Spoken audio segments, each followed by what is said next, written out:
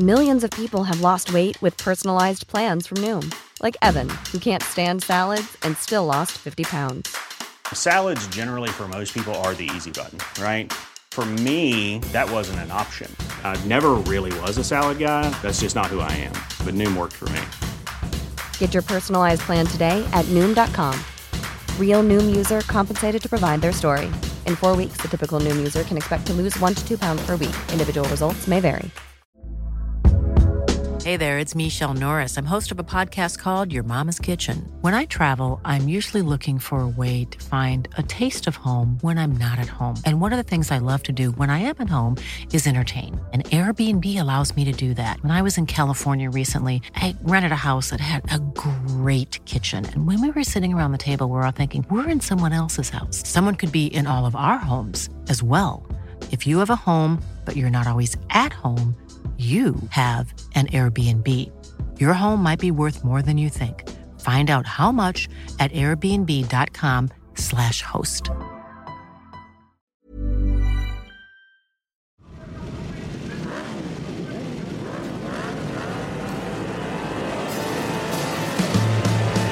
You're listening to the Eurosports Full Throttle Bike podcast. This is Monday, the 24th of August, 2020. Greg Haynes with you, and this a review of rounds 4, 5 and 6, the second venue on the calendar this year for the Bennett British Superbike Championship. It was Snetterton, and it was full of more drama and controversy with some great racing to boot across the weekend.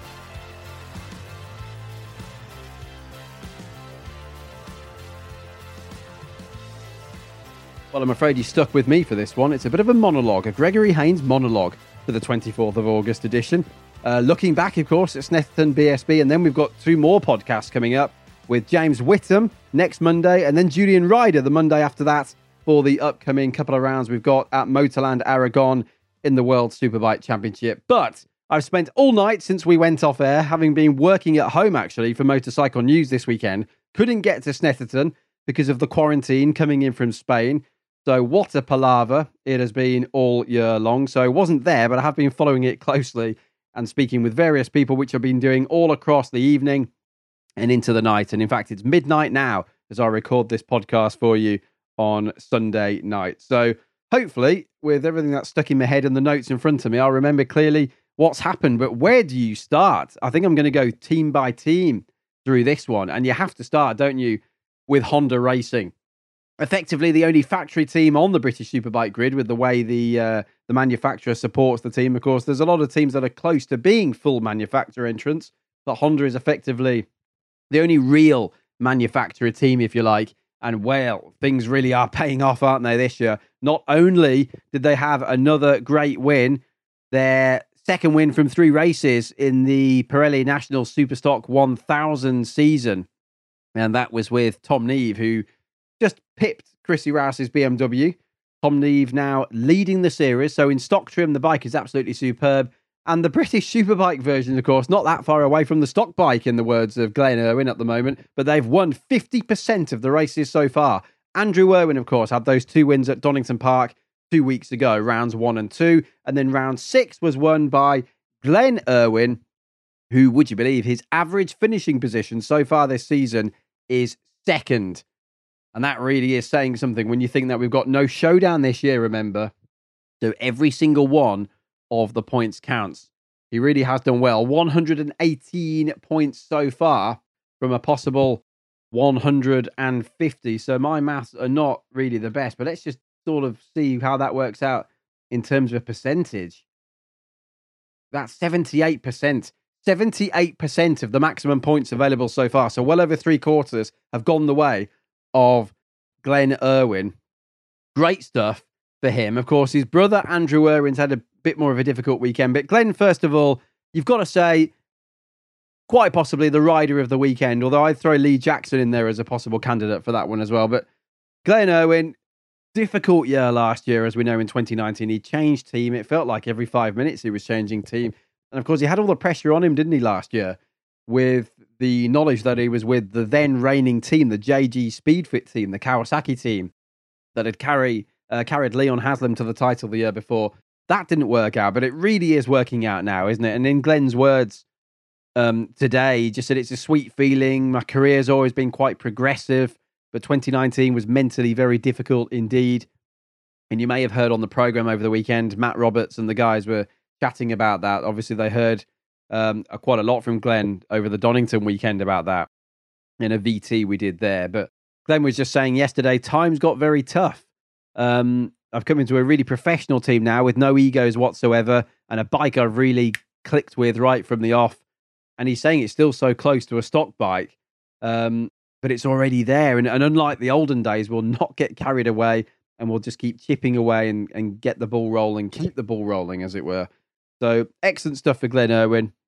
He was fourth in race one, if you remember, second in race two, and ran out of fuel at the end of the race. He was running out the last two laps, so he was very lucky to actually get to the finish line at all. And he could see in that third race that Tommy Bridewell and Christian Iden's pace wasn't quite so strong. So he got in front of them, put the hammer down, and the times then were dropping, and he was able to control the race, actually, from that point onwards. Precision, good control, good aggression, nothing mental, in the words of Glenn Irwin. And he's saying he's able to steer this bike from the rear, a bit like riding on ice, but in a good way, he says. And I remember Marc Marquez riding like that, as he still does, of course, when he's in action. When I was commentating on MotoGP in Valencia in 2014, and Nick Harris was alongside me, and also Freddie Spencer joined us that weekend in the commentary box. I remember Freddie Spencer talking about that with Marquez. Steer the bike from the rear. It's like you're pivoting the bike from the rear. And that's what Glenn Irwin's saying he's able to do so well at the moment with the Honda. He leads the British Superbike Championship, having now taken his third career win and his first since he was on the Ducati in the very last race of the season back in 2018 at Brands Hatch. Other side of the garage, a real contrast in fortunes. Andrew Irwin dropped to sixth place in the championship. He was coming from towards the back of the grid, as we know, following the penalty at Donington for the incident with Josh Brooks. Where do you start with Andrew Irwin? It's a really tricky one. Let's say, first of all, Andrew Irwin is, without doubt, one of the nicest guys in the British Superbike paddock. There's a lot of nice guys in the paddock, but he's definitely one of the really nice guys. But I've counted now six incidents for Andrew Irwin over the course of the last 1.5 years or so. Number one, he wiped out Scott Redding at Silverstone, the opening race of last year. Number two, Thruxton BSB last year when he was bumping and barging with Redding and Peter Hickman in that race. Number three, the high-profile incident with Scott Redding when he took him down at Cadwell Park. Number four, the incident at Alton Park when he dropped all the oil on the track and then came back onto the track, disobeying the marshal's instructions, went all the way around up Clay Hill and dropped oil all over the rest of the track. Number five was the Josh Brooks incident at Donington 2 weeks ago. And number six now, the incident we saw in race 2 at Snetterton on Sunday. What happened if you didn't see it? Irwin was riding very, very well. He had a collision on the opening lap with Alex Olsen's BMW in race 1, so that was the end of that, which was a shame because Irwin had been unable to put a lap time in that race, which meant he was at the back of the grid again for race 2. But he was flying through. He was fighting with Ryan Vickers on the Lee Hardy run, RAF regular and reserves Kawasaki for 8th position. And as we saw him do several times successfully over the weekend, he went right round the outside of Coram Corner. The only problem was, on the exit, he clipped the front wheel of Ryan Vickers, took him down.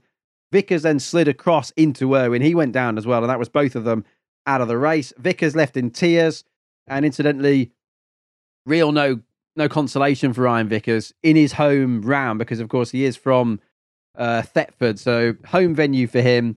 He's 3 rounds there.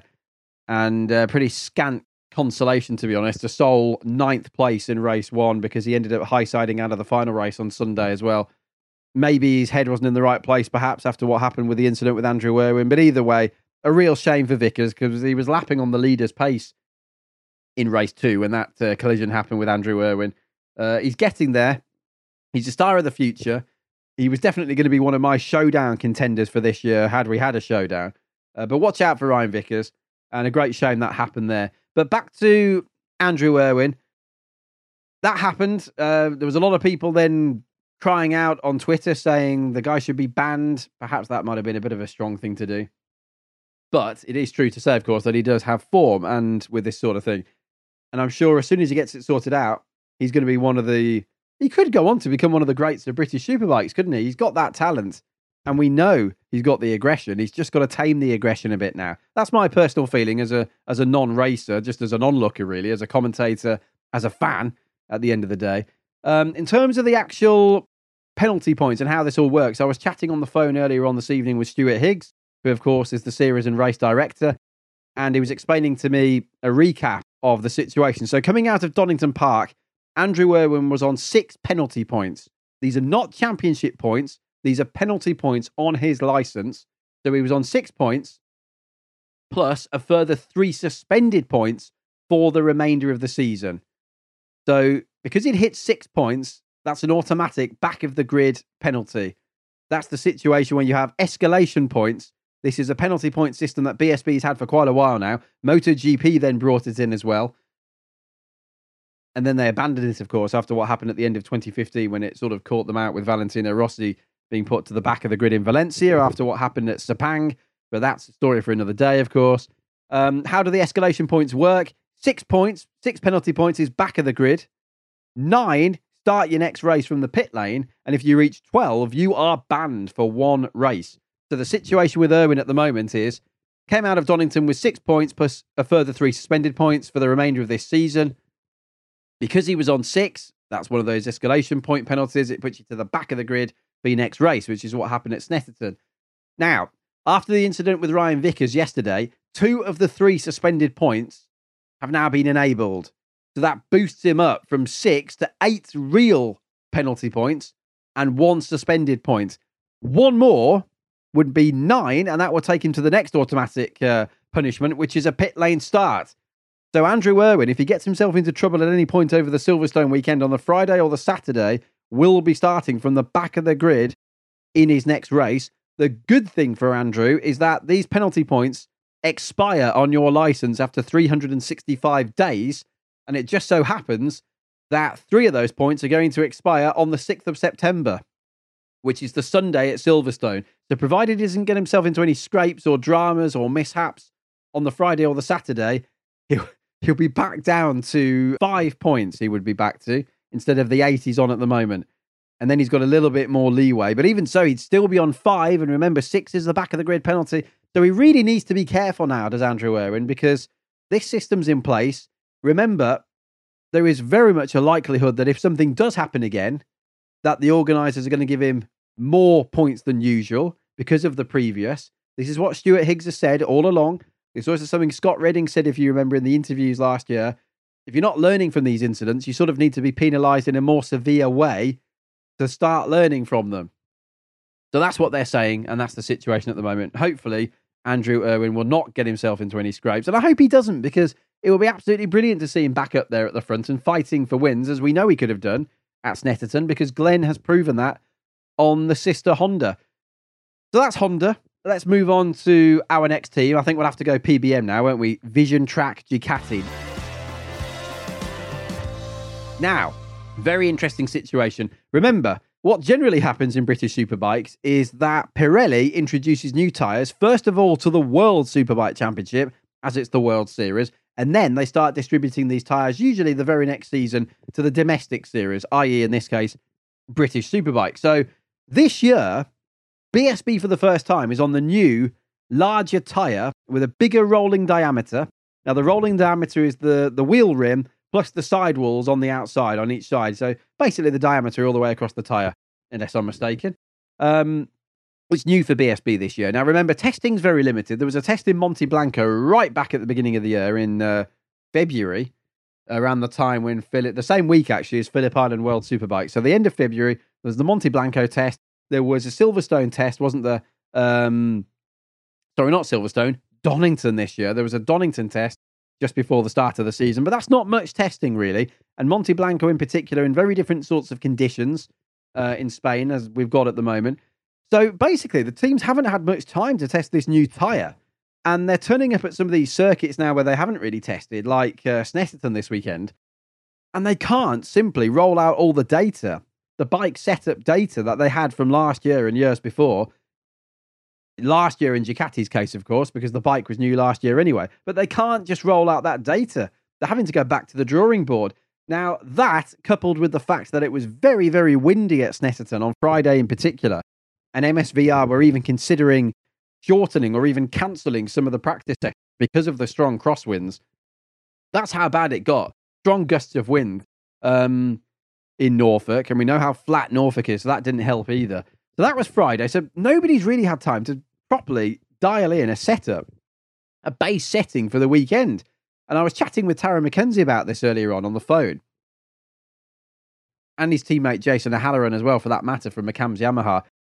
And they were basically just saying to me, you need time to get your base setting in place. And Taz McKenzie was saying, the best weekends of his career have always been when he's already had a great setup, right from the word go, free practice one on a Friday, and you don't have to keep making changes. You stick with what you've got, and then you ride around the little problems and you just get used to what you have, and that builds confidence. And with confidence, obviously, comes lap time. When you've got no confidence and you don't know what's going to happen, and things are happening on the motorcycle for no apparent reason, and you don't know what's happening, quite naturally, you're not going to be feeling very confident, are you? So the lap times are going to go up, get slower. So that's basically what's happening. When it comes to Ducati, though, I was chatting also with Tommy Bridewell earlier on, and he's saying, think about it, the diameter of these tyres is larger. So when those tyres are on the bike, because the diameter of the tyre is larger, it's actually bringing the bike further off the ground. Not by much. We're only talking by a fraction or so here, but it's a lot when it comes to bike setup. So the bike is further off the ground, and that's creating an entirely different set of circumstances when they get into the corner. So chatter is the word you've heard a lot about. We get a lot of chatter on this podcast, don't we? But in terms of chatter as a motorcycle rider, and obviously, as I say before, I'm not a rider. I'm just going off what's in my head from talking to these guys and from notes I've made. And I had a great chat on the phone earlier on with James Whittam when he was with Matt Roberts in the car going back up north to Huddersfield. And James sent me a voice message and he was talking about chatter. So Christian Eden said, it's an absolute nightmare. Tommy Bridewell said it's a nightmare. Josh Brooks was talking about it across the weekend as well. Incidentally, how good were Josh Brooks' starts? Unbelievable, like a rocket ship off the line, wasn't he? In all three of the races, particularly race one. So aggressive, but so good off the line. Incredible. But back to the chatter. They're getting up to turn one, which is quite bumpy anyway, Rich's corner at Snetterton. And they've got no confidence in the front end. And naturally, they're hesitant then in their riding. So here's the words of James Whittam from what he said earlier on. He said they're getting more chatter because they haven't had enough time to really get dialed in, as I've just been talking about, with the lack of testing and the strong gusts of wind on Friday. He said one of the reasons Honda have maybe got the jump is because their bike is new. They've got no prior data with that bike. Other teams, of course, are sort of starting from behind in a way because they're going into a weekend thinking, let's use the data from last year. And all of a sudden, oh, that's a bit different with these tyres. And they're on the back foot then. They've lost time in practice. There's not much time to get things sorted out anyway with the limited track time on a race weekend. So that's another reason I think that Honda, as James Whittam also said, and I'd also say Lee Jackson, who wasn't on the Superbike last year, they don't know any different, do they? Whereas others, such as Yamaha, Ducati, you could maybe throw Danny Buchan into there, although he didn't seem to be struggling quite so bad with the chatter. But that's the reason a lot of those other guys are struggling. Here's the words of James Whittam. Chatter is a complex thing. And he said you can mask it, but it's almost impossible to dial it out completely. He said it comes from the fact that the tyre, inflated with air in it, has no damping whatsoever. And remember, tyres are the most critical thing because they are the contact between the motorcycle and the ground. So James says the air in the tyre is springy, and that combined with the grip you get from the tyre means it deforms. So he said classic chatter is about 25 pulses per second. Now imagine that, tipping into Rich's corner at whatever it is, 100 miles an hour or maybe more. 25 pulses per second. I can't imagine what that's like with the sort of force going through the handlebars there. James says it's really difficult to tune it out. Ironically, one of the ways you can tune out chatter is by having less grip. Because the more grip you've got on the front, the more sensitive the bike is, the more you're feeling it. So if you actually have a little bit less grip, it can dial out some of the chatter. Naturally, having to compromise a bit of grip, which isn't ideal either. But he said at least you can then feel a little bit closer to the grip limit, if you know what I mean. And you sort of know where the edge is a bit better without, as Witt calls it, this feeling of impending doom. because chatter just gives riders the feeling that they're going to crash, basically. That's what's happening and knocks their confidence. That's why you hear riders referring to confidence. Car drivers do it too. You hear it said in F1 all the time. MotoGP, British Superbikes, World Superbikes, the lot. So James was saying, if you have got chatter, how do you get rid of it in terms of when you're riding? You know, how do you diminish the chatter? He said, well, basically, when you open the throttle, obviously the power from the engine goes through the rear wheel only, not the front wheel. So when you open the throttle with your right hand, a lot of that power is shifting to the rear of the bike. So at least some of the weight comes off the front tyre, and therefore the chatter effect goes away. He said it doesn't always work like that, though.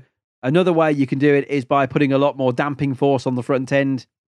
So by that, we're talking about suspension settings and things like that.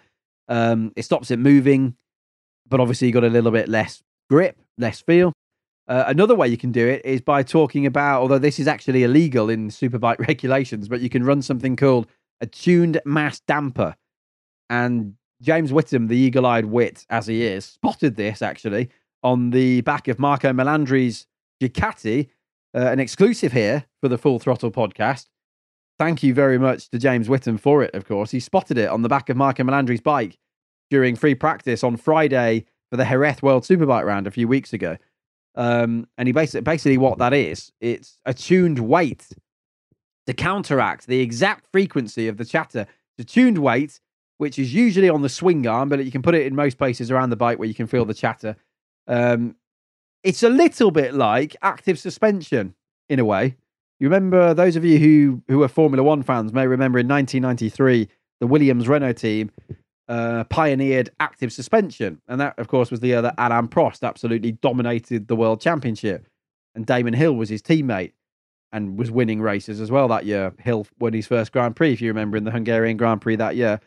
So that tuned mass damper on a motorcycle is a little bit like active suspension on a car in that you sort of program it to work in each part of the track. So it sets up the suspension for each part of the track, more or less. I'll talk more with James Whittam about this in World Superbike commentary, if you like, on Friday, and he can explain it in a more of a technical way.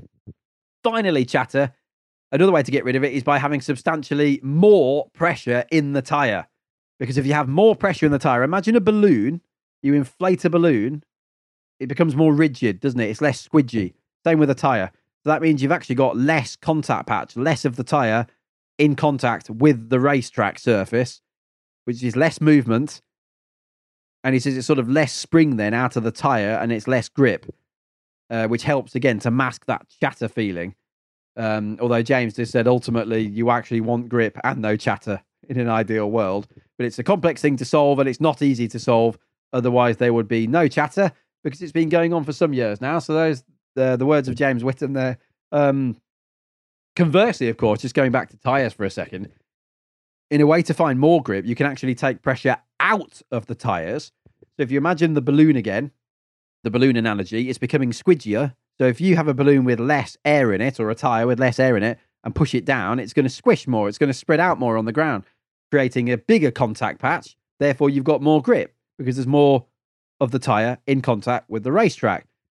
That can be dangerous, though, of course, in terms of tyre pressures. And that's why we've seen a minimum tyre pressure introduced in recent years. And there are spot checks carried out on the grid. And, you know, even recently in Portugal, there were World Supersport teams being caught out with that, which is crazy, really, because there's a minimum tyre pressure rule and a lot of them trying to get away with it for more grip. We've seen it in the past as well, haven't we, with World Superbikes? I remember people like Jordi Torres, Michael van der Mark, even Jonathan Rea, all sorts getting caught out at times with tyre pressures. Not with the rule, because the minimum rule wasn't there at the time. But the more you lower the pressures, the more issues you can get at times. So that's the latest on that. So that's Honda covered.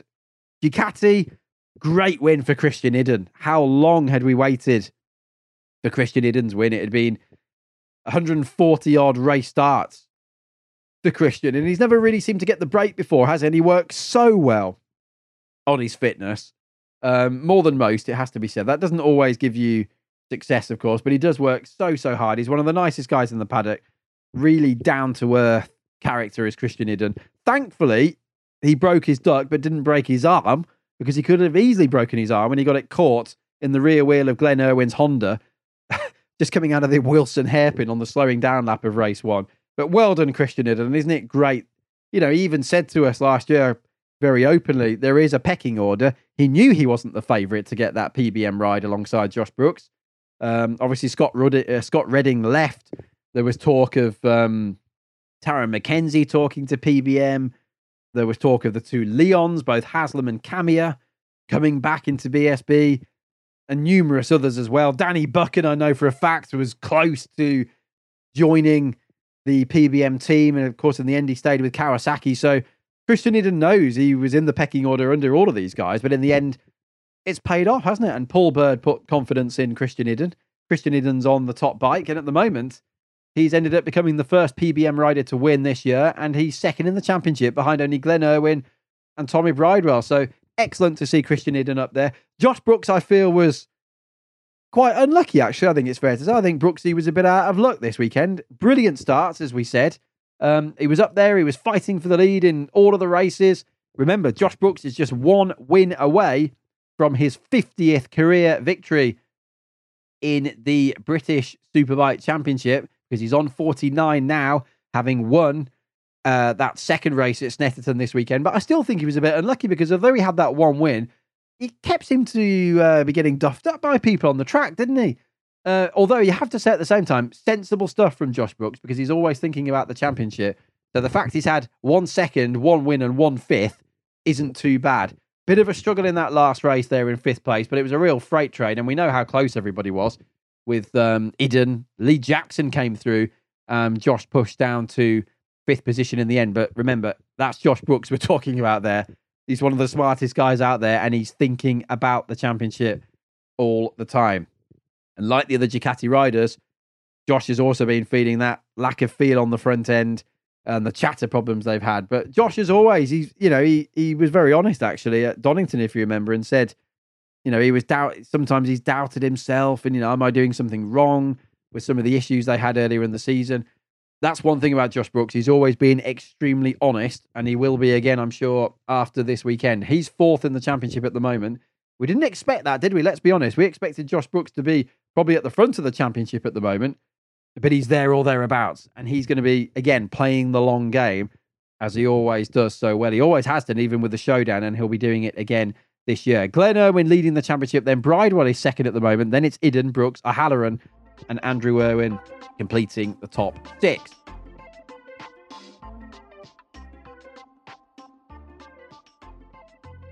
So we've done Honda, we've done Ducati. Let's talk now about Yamaha. As I said before, I've been chatting with them both, O'Halloran and McKenzie. Actually, first of all, Dan Linfoot, not with the tag team anymore. Well, he stayed with the team, but he's not riding with them anymore. So it seems as though Dan has had a change of heart there.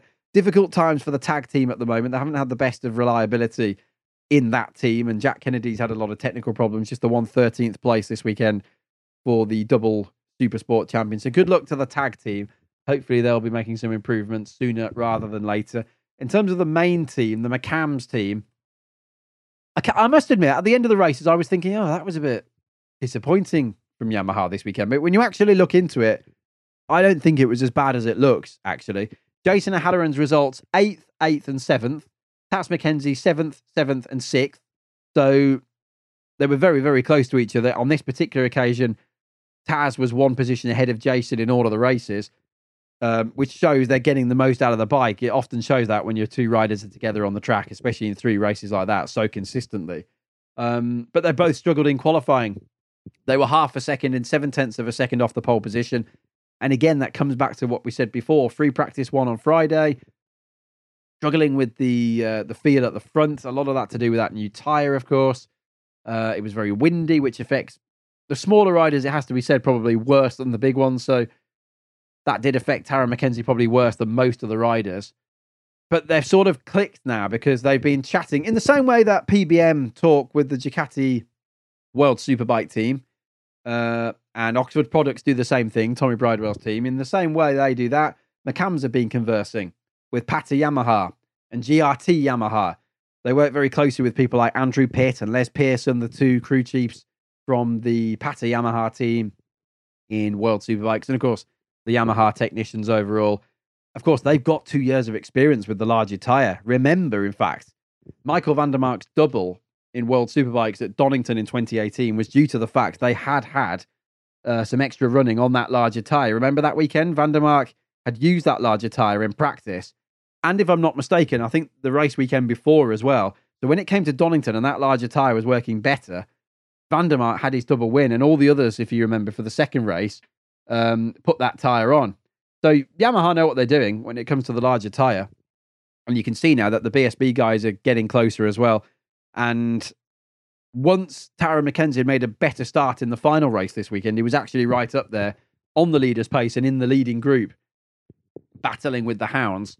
Halloran was saying to me that Wilson hairpin used to be called Montreal, of course. It's now called the Justin Wilson hairpin, turn 2 at Snetterton, was a nightmare when you're coming from mid-pack, as you can imagine. Again, it just goes back to the beginning of the weekend, doesn't it? And how important qualifying is.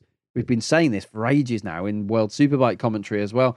Halloran was a bit annoyed with himself in a way. He was laughing, but he sort of laughed it off. But he said we sort of missed the boat because he came into the weekend with his setup from Donington, which had worked very well for him. Remember, he was right up there at Donington, topped pretty much the whole weekend up to the races. It was a bit unlucky in the races as well. So he made setup changes after Friday at Snetterton. But as it turns out, the wind was more influential than Jason thought it was at the time.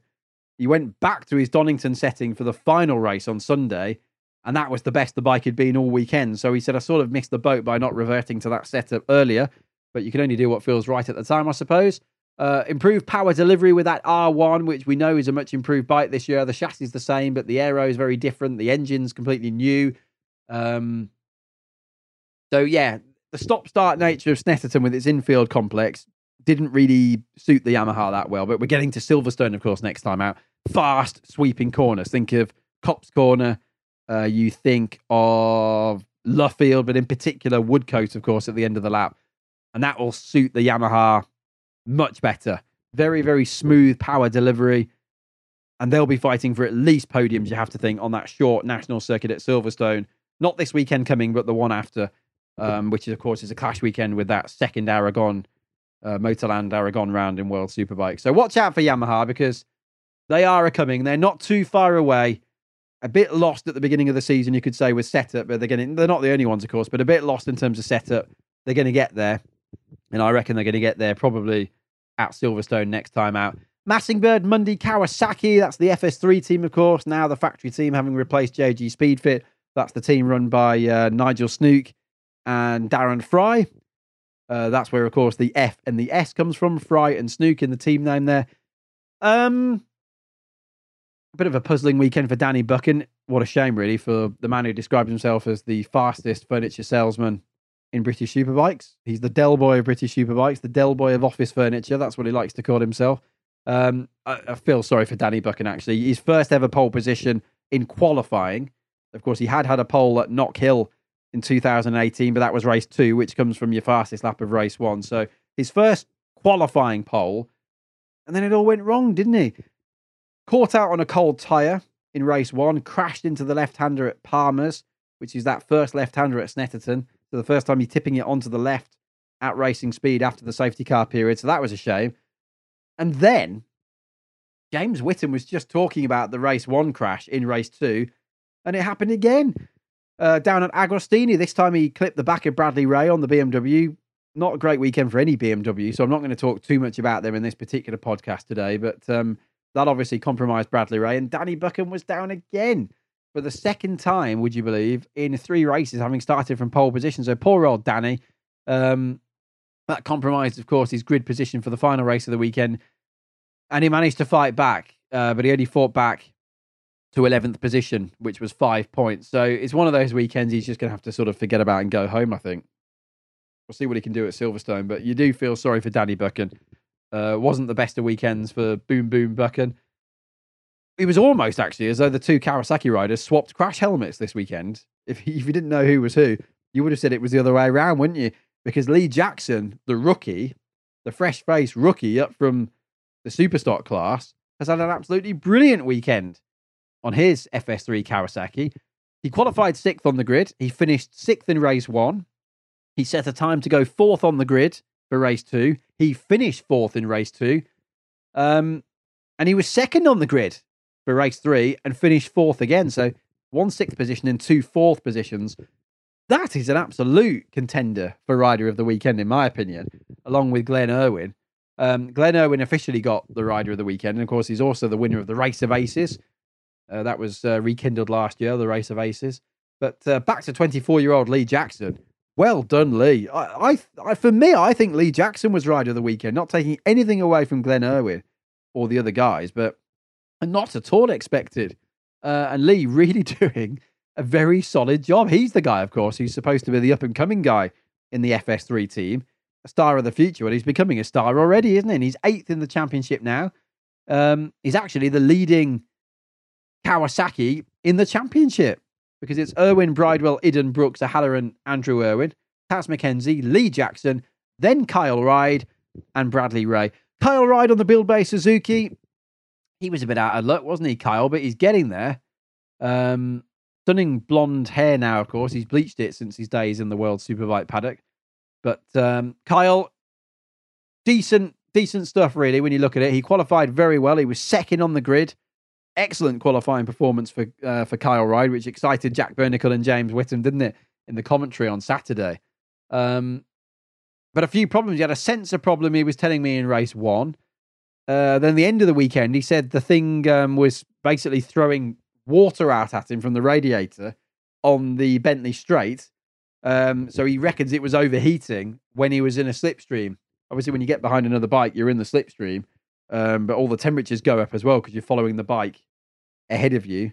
And obviously, not just because of that, but you're revving harder as well. So it was throwing out water all over Kyle Ride in the last race, but he still did well to finish, and he's had a very decent weekend. So as I say, he's up there in the top 10 of the championship. And what are his individual results? I'm just checking them out now as I talk to you. 10th, 6th and 10th. Not bad at all, is it? And that, remember, is the man who actually got the first hole shot of the season. He led into Redgate Corner at Donington Park on that Build Bay Suzuki, the new look white Suzuki, at the start of the season. Have I missed anyone in particular? I don't think I really have, to be honest with you, in terms of the British Superbike ranks. Well, Tommy Bridewell. I should talk about Tommy Bridewell. I touched on him before, of course. He's been suffering with the chatter issues that I talked about before. But he's second in the championship, and he rode around the problem. And that's always a mark, isn't it, of a great rider as well. So the devices man, third, second. 3 podiums then for Tommy Bridewell. You can't complain with that. And he is the leading Ducati in the championship. Just imagine that. Who would have predicted even... 1 year ago, but certainly 2 years ago, that at this point we'd have Glenn Irwin leading the championship with Tommy Bridewell in second place. Isn't it great how things change? And we really have got a changing of the guard this year, haven't we, you feel, in British Superbike? Obviously, we're going to have a changing of the guard. We know that because the reigning champion, Scott Rinning's not there anymore. But it's a changing of the guard with these new guys like Jackson on the scene and Kyle Ride on the Suzuki. Storm Stacey, of course, who was looking forward to seeing Storm's first points finishes, hopefully, at some point in the near future. Remember, he just missed being the youngest ever rider because the season started late. He's had 2 16th places so far at Donington, the first and the last races at Donington.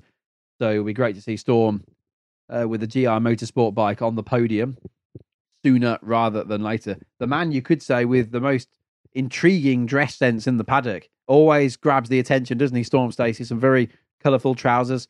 The hat as well. He's a great character.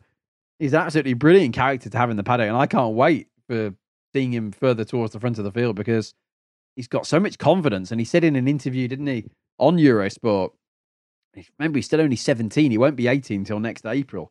But yeah, he said on an interview in Eurosport, within the next 5 years, he hopes to be in the World Championship. You know, this is great confidence from a rider with little experience, really. He was in the standard class of Moto3, Motostar, then the GP class. But he was winning there. He was having podiums there. And a real title contender. He was third in Motostar in 2018. He was third in Stock 600 last year, 2019, and only 6 races so far in British Superbikes. So, I think I've covered everybody there. Let's have a quick chat about some support classes at Snetterton this weekend. Some incredible action. The Ducati Tri-Options Cup, we've got John McGuinness there, of course. And John actually joined Barry Nutley for sidecar commentary on Saturday. In terms of the Tri-Options, though, Josh Day, he's the reigning champion, leading proceedings there at the moment. A double win for him in the Tri-Options Cup. The British Talent Cup, of course, the Honda Talent Cup as it's now known. Some real drama there. Franco Bourne won on Saturday. The race 2 win went to Casey O'Gorman by 0.02 of a second ahead of Eddie O'Shea, with Harvey Claridge third. Franco Bourne made a mistake and went down at the last corner, smacked into the fence, the special protective fencing there at the Murray's corner. It used to be the Russell chicane, of course, but it's the Murray's corner now. So he went into the Recticel. I was trying to remember the name there. Into the Recticel. It looked quite concerning at first, but thankfully he was just a bit winded, I think, and not knocked out. So Franco Bourne maintains his championship lead in the New Look Talent Cup for this year. And remember, there's a promotional prize there to get to the CEV Moto3 Junior World Championship next year. So much to play for. Stock 1000, just the one race for the Stock 1000 guys. I said before, Tom Neve won that one on the Honda. And it's interesting, when the Ducati's not in the equation, which it isn't in Stock 1000, that Honda looks so good in a straight line. And he was pulling away from Chrissy Rouse's BMW and Billy McConnell and Matt Truliv and the rest of them. So great stuff for Tom Neve to win on the Honda in Stock 1000. We had a pile up at the start of the Super Stock 600 race. They had one race this weekend, and that was Sunday morning. Ben Luxton coming through to win on the JR Performance Kawasaki. Zach Corduroy was second. Reese Irwin was third. So Ben Luxton there doing the honours in Stock 600. And then just 2 more classes I haven't yet mentioned. One of them is British Super Sport, where Rory Skinner has done the honours yet again. The young Scot winning 2 more races. So he did the double at Donington. He's done the double again at Snetterton. An interesting win for the GP2 ranks, the Harris. The Harris bike of Jack Scott won on Saturday, but it was Mason Law who overcame a false neutral on the Spirit Motor Corsa bike to win Sunday's race and therefore lead the GP2 standings. Remember, the GP2 bikes raced within the British Supersport class. And the sidecars. That's the only category I hadn't yet mentioned. It's been a great weekend, hasn't it, with all the support classes involved at BSB. Great to have the sidecars there. But in the Molson Group British Sidecar Championship, unbelievable racing. Reeves is back. Tim Reeves, with his new French passenger Rousseau, won on the Adolphe chassis. As unlike the rest of them, which are mostly LCRs, he's on the Adolphe, and he won on Saturday and did it again to make it a double on Sunday, but in a tremendous finish. And we caught the end of that race live, actually, on the main show. Most of these races are usually seen on the Eurosport Player. Well, in fact, they're all available on the Eurosport Player online, eurosportplayer.com. Check it out. And BSB Extra. But because we have every other BSB round being a clash round with World Superbikes now, with the modified schedule until the end of the season, Estoril, of course, having been added on to World Superbikes alongside Brands BSB. Because of that, we've tried to show as many of the support races live this weekend as possible on Eurosport TV itself. So brilliant finish to the end of the sidecar race. Reeves just beating Todd Ellis and Chaz Richardson, the reigning champions, a 1/10 of a second. Ricky Stevens and Johnny Allen, his new passenger, were third on the podium. And incidentally, Ricky Stevens' old passenger, Ryan Charwood, is now with Steve Kershaw, who, of course, is a former champion himself. So watch out for all the action for the rest of the season for the sidecars, with Tim Reeves doing the whole championship. Now that we know, just recently, the other day, the end of last week, the World Sidecar Championship has been cancelled for this year because of the pandemic. I lied to you before. I've missed one class. It's the Hell Performance British Junior Supersport Championship. Owen Jenner coming through to make it 3 out of 3 in the first race on Saturday, and then the Sunday race. I mean, incredible. Only 12 finishers. 12 finishers from the 32 odd riders that started. The only race of the weekend, which was rain affected. Just what the organisers needed, wasn't it? At the end of a race weekend, they just wanted to get that last race out of the way. There was TV schedules to abide to as well. And then that delay. and just chaos. So many of those junior supersport riders not used to riding in the wet, not used to Snetterton in the wet, no previous wet running for anybody over the whole weekend. The track was like an absolute ice rink. Owen Jenner, second this time. Joseph Thomas, though, his first win for 3D Racing on the Kawasaki. Congratulations to Joseph. Great win. It was very much survival of the fittest. Lyndon Leatherland finally came good. Lyndon's been completely out of luck this year. Not deserved because he should have gone much better, but finally cracked the podium, storming through the pack today. Aidan Davey, the Scot, who's very quick. Difficult season so far this year. Fourth. And Seth Crump, son of Jason Crump, of course, 3 times World Speedway champion. Led for a lot of the race, but finished 5th in the end on a Kawasaki. He was on a KTM last year.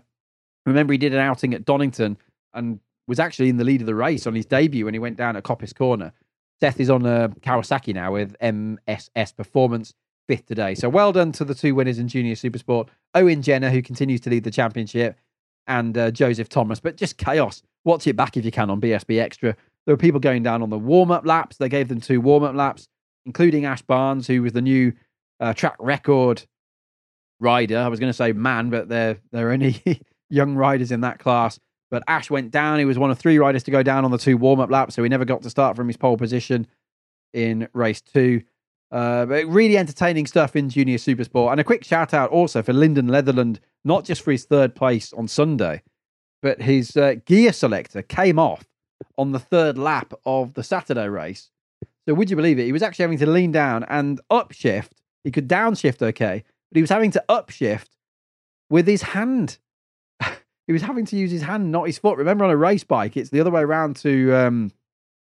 the pattern is the other way around to a road bike. So on a road bike, you use your left foot to flick the gear lever up to change up and down to change down. On a race bike, it's the other way around. So you're going down to change up and up to change down. So Lyndon could flick it up, basically, to change down. But when he needed to go up a gear, he was having to push it down with his hand. So well done to Lyndon for managing to do that in Junior Supersport in the first race of the weekend on Saturday. Let me know your thoughts, by the way. Twitter, Greg Haynes TV. I've put a tweet on earlier on Sunday evening. Obviously, at times through this, I'm saying yesterday, but I'm meaning Sunday. And I was just thinking the interesting point for me from Snetterton BSB is that pretty much anyone on the same bike or team as last year is struggling to get their head around the new larger tyres with the bigger rolling diameter.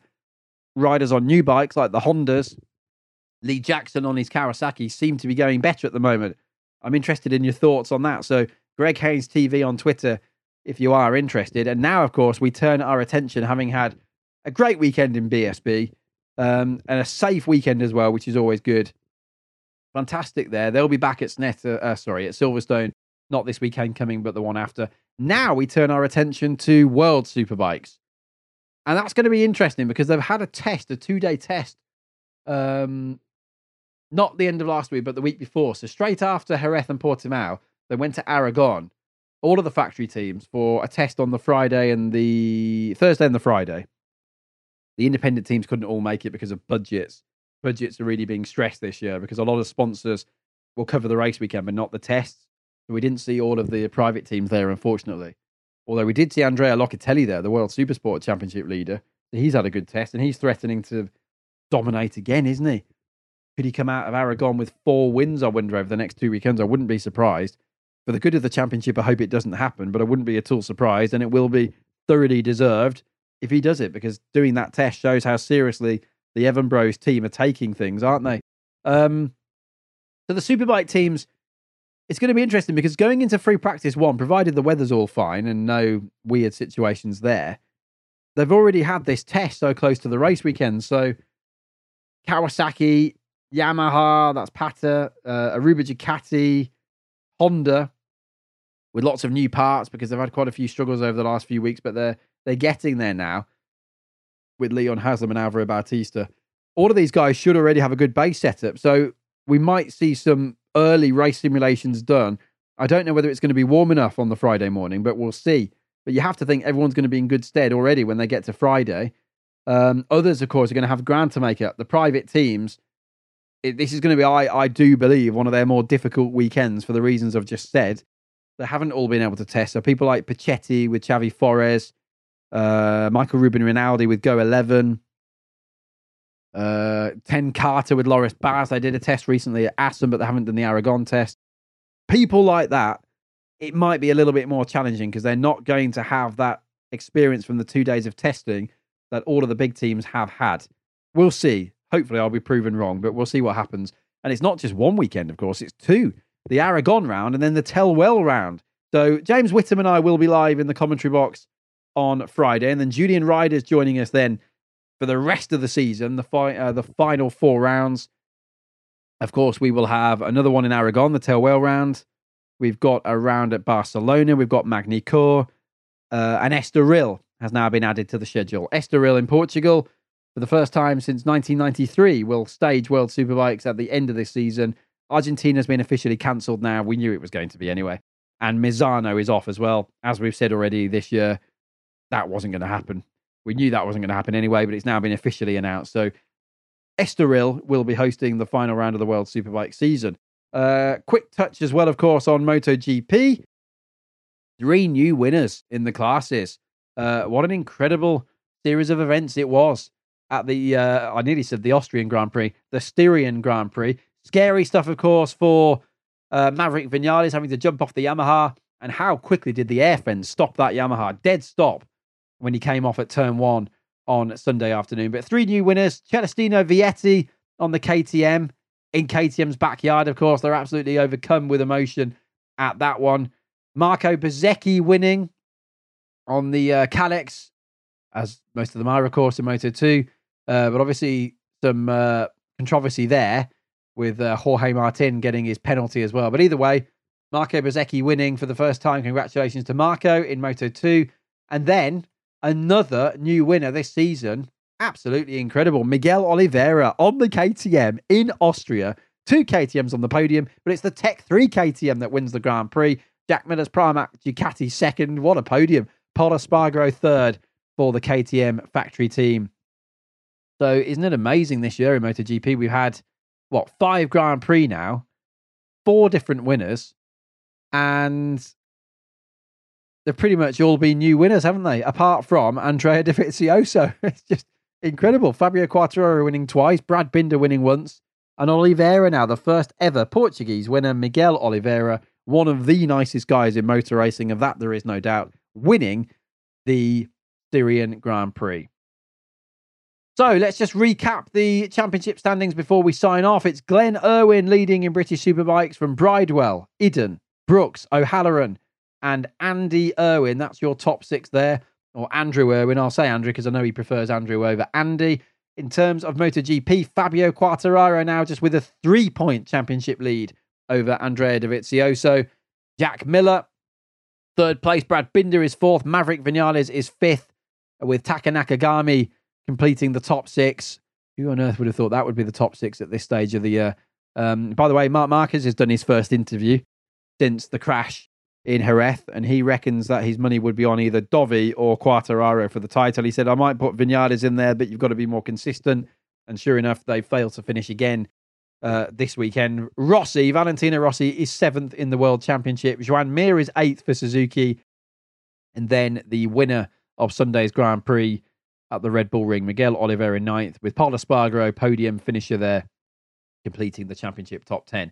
As for World Superbikes, how do things stand there heading into 6 critical races at Motorland Aragon, where Chaz Davies has won on no fewer than 7 occasions in the past? Jonathan Rea, a very slim 4-point championship lead over Scott Redding. Now, they more or less cancelled each other out over Jerez and Portimao. Jonathan, I think, scoring 11 more points than Scott had. So they're more or less back to where they were after Phillip Island on the 1st of March. Jonathan Rea, 4-point lead over Scott Redding. Toprak is, 33 points behind Jonathan Rea. So he's not out of this yet by any stretch of the imagination. And Alex Lowe's, I was chatting to him the other day, and he was saying that a lot of people are bigging this up, including us, I'm not going to lie, bigging this up as the Rea and Redding show, because I personally do think they are the favourites for the title this year. But Alex Lowe's has said, lots of people are saying that, but I want to have a go as well here. And Alex Lowe's you've got to remember, hasn't had that much experience on the Kawasaki yet. In particular, in the scorching hot conditions we've seen in Jerez and Portimao. And he actually did all right at those rounds. Jerez really compromised himself in terms of qualifying. Portimao, Alex actually fought back there, if you remember, and had 2 fourth places and could have had another one, if not a podium, when he crashed out of the final race. So watch out for Alex Lowes. Michael van der Mark is 5th, and then Chaz Davies. Now, he's 6th in the championship at the moment, but surely now this is the moment where Chaz could attack. He's hoping to turn up at Aragon on Friday, and that Ducati have given him everything he wants with the feedback he's given them in terms of what he needs from that motorcycle from the Aragon test. He said he found a few positives, but it also in turn created a few negatives. So hopefully they can dial out the negatives and bring the positives to the fore. Because from a neutral standpoint, how good would it be to see Chaz Davies back up there again, fighting with them? This championship is by no means over yet. James Whittam and I will be live for free practice. Please send in your tweets. Start doing it now if you want to, if you're listening to the podcast. Jim Witt 69 and Greg Haynes TV. We'll be checking our timeline across the week, and we'll be answering those questions when we're live on the Eurosport Player and on Eurosport TV on Friday. In the meantime, I hope I haven't bored you for too long. I'm bound to have forgotten something with this podcast, so my apologies if I've missed anybody out, but hopefully we've got most of it all covered. Many thanks. Greg Haynes TV on Twitter if you want to give us a follow. Eurosport_UK. Eurosport_UK to follow the Eurosport Twitter account with all of the updates from not just the worlds of motorcycle racing, but snooker and tennis and cycling and the many other sports we cover. And finally, if you don't mind, if you haven't already, see if you can subscribe to the Full Throttle podcast. We're on Apple Podcasts, we're on Spotify, we're on the Eurosport website and other good podcast suppliers as well. So there we go. Dramatic weekend in MotoGP, dramatic weekend in BSB, and now we head for the first of 2 rounds at Motorland Aragon, and that'll mark the first time ever in World Superbike history that we've had consecutive rounds, consecutive race meetings at the same circuit. We have revisited circuits in the past. I'm thinking places like Donington, Brands Hatch as well. There was one year going back a few years when Brands Hatch, I'm pretty sure, had 3 race meetings in one season. But we've never had consecutive race meetings before at the same circuits. That's what Aragon is going to be doing. Of course, the cynics will say that the reason there's going to be so many MotoGP and World Superbike races at Aragon this year is because Dorna CEO Carmelo Ezpeleta owns the facility. Makes perfect sense though, doesn't it? Things are so difficult this year to get races organised. If you own the circuit, why not have a few rounds there? So great stuff for the northeastern Spanish venue. We'll be live then. I'm going to stop nattering away now and let you get on with the rest of your day or night. Thanks for listening to Full Throttle, and I'll be back with James for the next podcast next Monday. Thanks from me, and speak to you on Friday with Aragon Free Practice.